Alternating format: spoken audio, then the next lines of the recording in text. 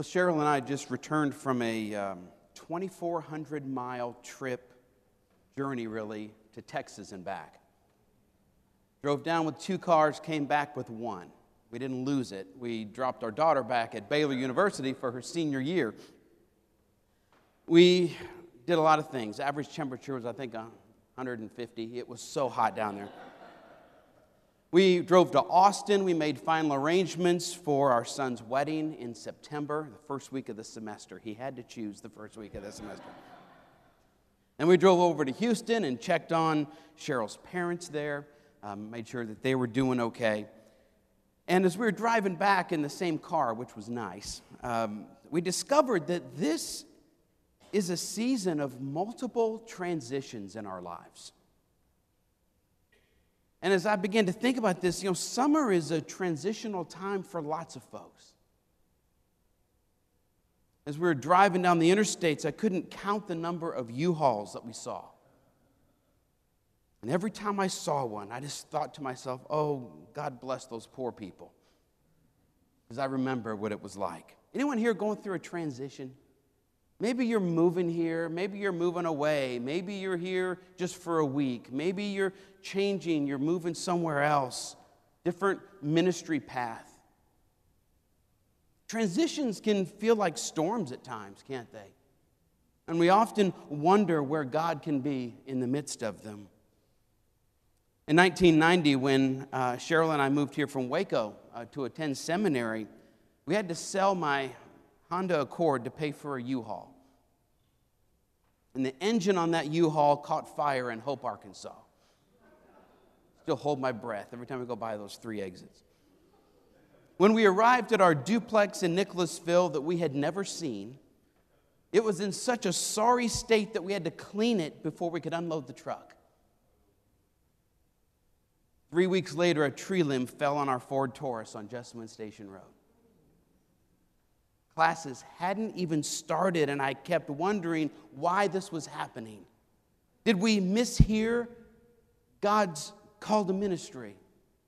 Was God telling us to hightail it back to Central Texas? I thought being in God's will brought us peace, not stress. Remember the account in Mark 4 of Jesus and his disciples in a storm on the Sea of Galilee? They launched the boat to sail to the other side of the lake and sailed right into a windstorm. The waves were so violent that their boat was almost flooded. Now, of course, we know that while the disciples were in full panic mode, Jesus is asleep in the stern. And they woke him up and said, "Don't you even care that we're about to drown?" Their tone is that they were frustrated with Jesus. They were almost being critical of him. Maybe they thought he should be helping them bail water. But remember what Jesus did. He rebuked the wind, and then he said to the waves, "Peace, be still." Then he turned to his disciples and threw the frustration and criticism right back at them. He doesn't tell them to be at peace. "Why are you afraid?" he asked. "Have you still no faith?" We can look back and say, duh, the disciples were with the second person of the Trinitarian Godhead. The Son of God, the Word who was in the beginning. Yet these disciples were panicked and they thought doom was upon them. They didn't yet fully realize who Jesus is. Our life transitions can be stormy. We might even question if God is asleep when we need him. Maybe we too don't realize fully who Jesus is. Maybe we too don't know what it means to have Jesus in the boat with us. Now, like the event described in Mark 4, Psalm 46 deals with situations that seem life-threatening. The psalmist writes that even though the world and everything in it is crashing down, we will not fear because God is our refuge and our strength. You may have noticed that in both the Mark 4 text and in Psalm 46, the same words appear. Be still. Both passages deal with fear from natural disasters. Both passages deal with acknowledgement of who God is.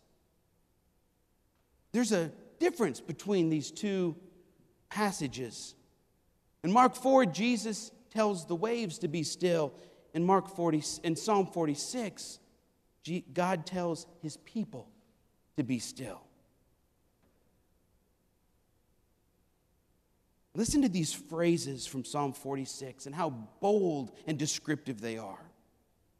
Though the earth will change, the mountains shake in the heart of the sea, the waters roar and foam, the mountains tremble with its tumult, the nations are in an uproar, the kingdoms totter, the earth melts.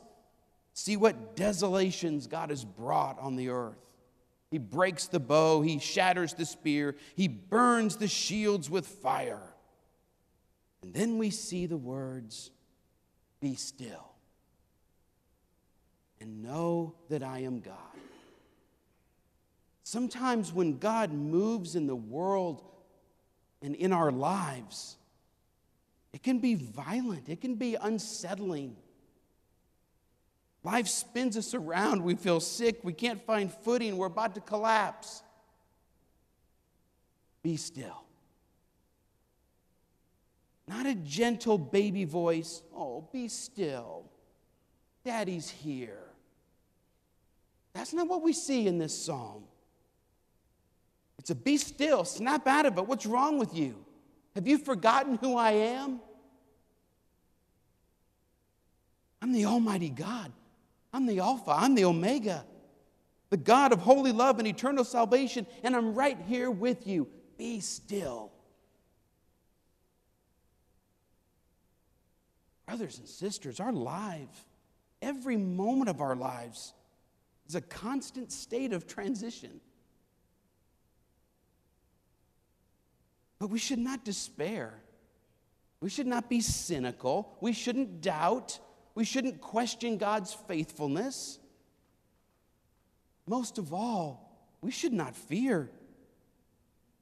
Fear is nothing but the absence of faith, hope, and love in our lives. No matter what life transition, no matter what situation you're facing today, continue to love with a holy love, knowing that your situation and your life belong to the Lord. Jesus didn't come to earth, die for our sins, physically rise from the dead, ascend into heaven so that we can live with anxiety, fear, and stress. See, we usually experience these emotions when things don't go as we plan them to go. Yet when things don't go the way we want them to, maybe it's because we don't trust that God is actually for us.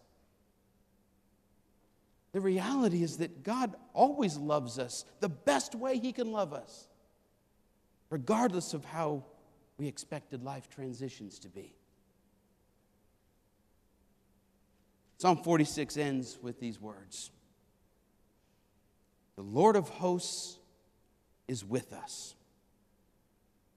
The God of Jacob is our refuge. If we really believe that these words are true, then why do we fear? Why do we stress?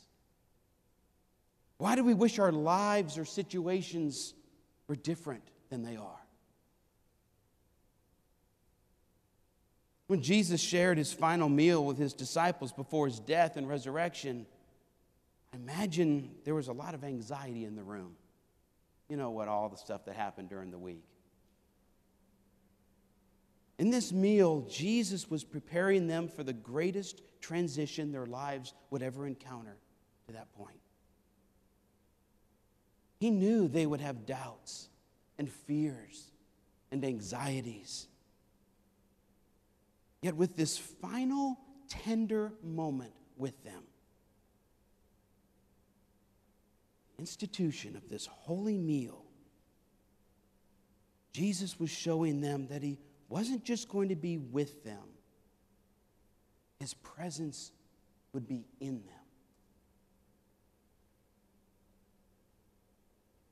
whatever transition you're facing today, stay calm. Be still. My Uncle Fred in New Orleans will say, tighten up. Pull yourself together, boy. What is wrong with you? That's all I heard growing up. Because God is who He is, He definitely knows what He's doing in your life. Even when it doesn't make sense to you. Maybe that's why the mystery of the Lord's table so parallels the mystery of our own life in God.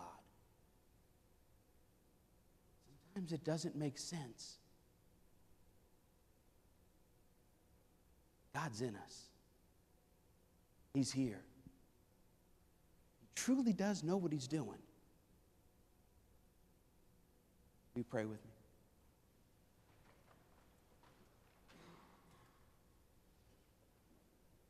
Our Heavenly Father, we thank You that You are indeed here with us.